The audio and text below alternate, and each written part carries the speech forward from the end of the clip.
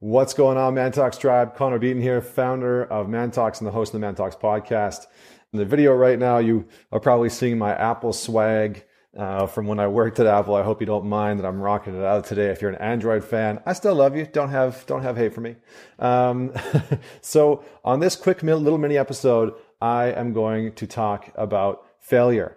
And I just did a post on Facebook in the last 24 hours, and it got so much traction. I had so many people reaching out, commenting on it, and interacting with it. And what I said was the real price of success is countless failures. The real price of success is countless failures. And I shared my experience with the Real Talk Summit and how I faced more failure in the last 3 months than I think I have in the last 3 years.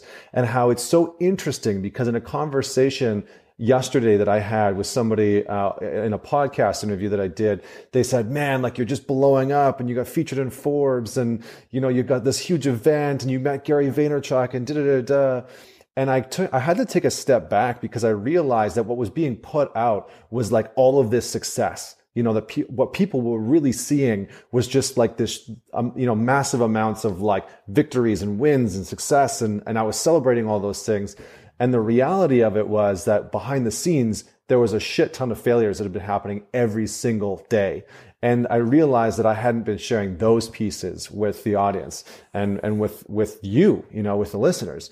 And so I wanted to take some time to not only share those, but share my takeaways, because I've had a lot of people ask, how have you managed all of this failure? So let's just, so I'm going to talk about how I've managed it. I'm going to talk about the lessons that I've learned from really successful people and how they manage failure. Because like I said, really successful people aren't any different from you and me in terms of maybe skill set or intelligence, but how they are different is their ability to manage failure. That's what they've gotten really, really good at. They've mastered in some degree, as much as we can, they've mastered the ability to manage failure. So in the last 3 months, putting on this event alone, I'm just going to share this. I'm just going to share a couple of things just to give you some context. To put on this event has been a ton of work, and I had a business partner to start with. That business partner, after I signed Gary Vee and paid my portion, which was the most money that I think I've ever spent in one go, I paid my portion. My business partner backed out and left me to front the cost of not only Gary Vee, but the rest of the event, which was more money than I had ever anticipated. And so I was left with this overwhelming feeling of like failure and like a lot of anxiety, because all of a sudden I was in this space of like, shit, like now I have to front all this money for this event. I've committed to it. I've signed a contract to it. And so at that point, it was kind of like, well, I got to make this work. So that was number one. Business partner backed out. From there, I proceeded to have speakers back out. So we were about to announce a really big name speaker. And literally the morning that we were about to announce them, they backed out. We had sponsors back out. We had funding fall through. We had companies who had agreed to sponsor us go bankrupt, which upped the cost of the event. We had media partners fall through. We had partners for the actual event fall through that were committed and signed contracts. Like it was absolutely insane to basically like wake up every single day and be like what's going to happen today? What failure is going to happen today? What roadblock, what adversity is going to happen? And the interesting thing is that at the beginning, when these small and large failures were starting to happen, it was really hard to not take it personally. Like when you're working with somebody like a colleague and they back out of a deal that you have, it's hard not to take that personally, right? And it's the same thing in a relationship. If you're in a relationship with somebody and they back out of that relationship with you, it's hard to take that. It's hard not to take that personally. So in all of this, the first lesson that I want to share with you is, it sounds cliche, don't take it personally. So I'm not going to say that because I think that that's bullshit. Like it's kind of hard not to take it personally in those moments where somebody's like, I can't work in this situation anymore, or I can't be in this situation anymore. So I got to back out. It's hard not to take it personally. So I'm not going to say that. But what I will say is tune in to how you actually feel about that experience. Are you taking it personally? Do you feel like it's a personal attack on your character? Are you frustrated? Are you angry? Are you pissed off at this person or at this situation? Do you feel like you're helpless and lost in that situation? Because if you want to take action on rectifying the situation, if you want to be able to be in a powerful space, you first need to acknowledge where you are. All right. I'm going to reiterate that. You first need to acknowledge where you are. If you want to be able to move your life in a direction that empowers you, you need to first acknowledge that you're in a space that maybe is disempowering.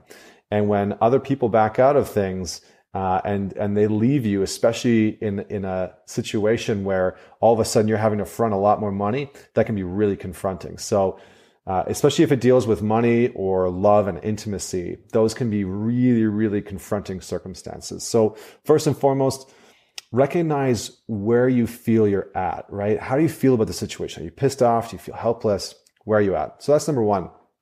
Number two is, Steve Jobs had a great saying, since I'm rocking out the Apple apparel today. Steve Jobs had a great saying, which is, you can't connect the dots going forward. You can only connect the dots looking backwards. And this is the idea that hindsight is 20/20, right? Like we can perfectly see our past because we've already experienced it, but we have no idea what the future is going to hold for us. And so what I see really successful people doing, and what I've started to do myself, is to worry less about trying to set up the future in such a way that you don't fail, because failure is inevitable. It really is. It's like breathing. It's going to happen. You're going to have expectation failure. You're going to have failures in love. You're going to have failures in communication. You're going to have failures in money and finances. Like the reality is that we're all going to fail to some degree. And so, instead of trying to set up our future in such a way so that failure doesn't happen ever, take that energy and that effort and apply it to looking into your past and looking into your past experiences and being able to say and reflect when those things happen, when the partner backs out, or when the breakup or divorce happens, or, when your company, God forbid, goes bankrupt and, you're left in a very dire situation, that you can start to look back on your circumstances and say, what did I learn from this? What do I see now that I didn't see before? What's present for me in this moment that I wasn't aware of when I made that decision in the past? And again, be able to let go of, or be able to forgive yourself for the feelings that will probably come up around that. Because when we look back and we're looking into our past and we look at a failure or a mistake, especially if it's on our end and we're the ones that are at fault for it, the biggest thing that we can do is own it and then process through maybe some of the guilt or the shame that's there around that failure so that we can move forward powerfully. And then the last piece that I want to say is, what's the immediate action that I can take from where I am now to move me forward in a powerful direction? So what's the action that I can take now to course correct, basically? This is really powerful. And what I see most people doing is jumping step 1 and 2 and trying to get right to 3, right? They're like, okay, this failure happened and I'm in this space, and they go into, anxiety and panic mode, and they jump right to, how can I course correct?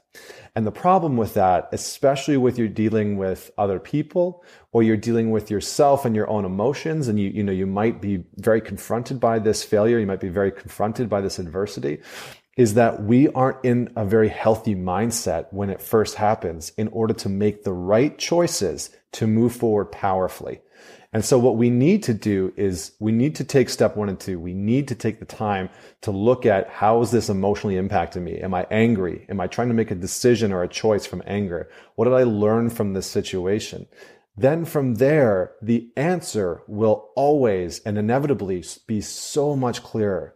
Right? So if you want clarity and you feel like you don't have clarity after failure, or you feel like you don't have clarity because of the adversity, I would say 9 times out of 10, it's because you haven't done step 1 or step 2. You haven't taken the time to properly process the emotional response to that failure, or you haven't taken the time to really look at the experience and learn the lesson that you're meant to learn from that experience. And from that space, when you see what you're meant to learn, then you can course correct. And it might be something simple as taking ownership over it. It might be something simple as being able to call somebody up and say, hey, I fucked up and I'm really sorry and I need to own that. And out of that ownership, the direction and the course that things are taking are gonna shift significantly. So be able to look at and understand that the action of moving forward is not possible without the first two. And the actions, if you don't do the first two, are going to come out of a space of anxiety or avoidance. That's inevitably what's going to happen.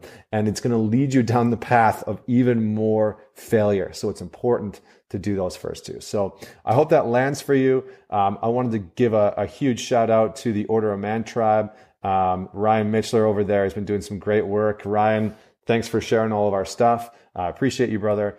And I wanted to give a shout out to Mr. Juvan Langford down in Los Angeles, doing some great work down there with the Elevated Man. I think he's coming up to Vancouver in the next month or so. So shout out to both of you gents.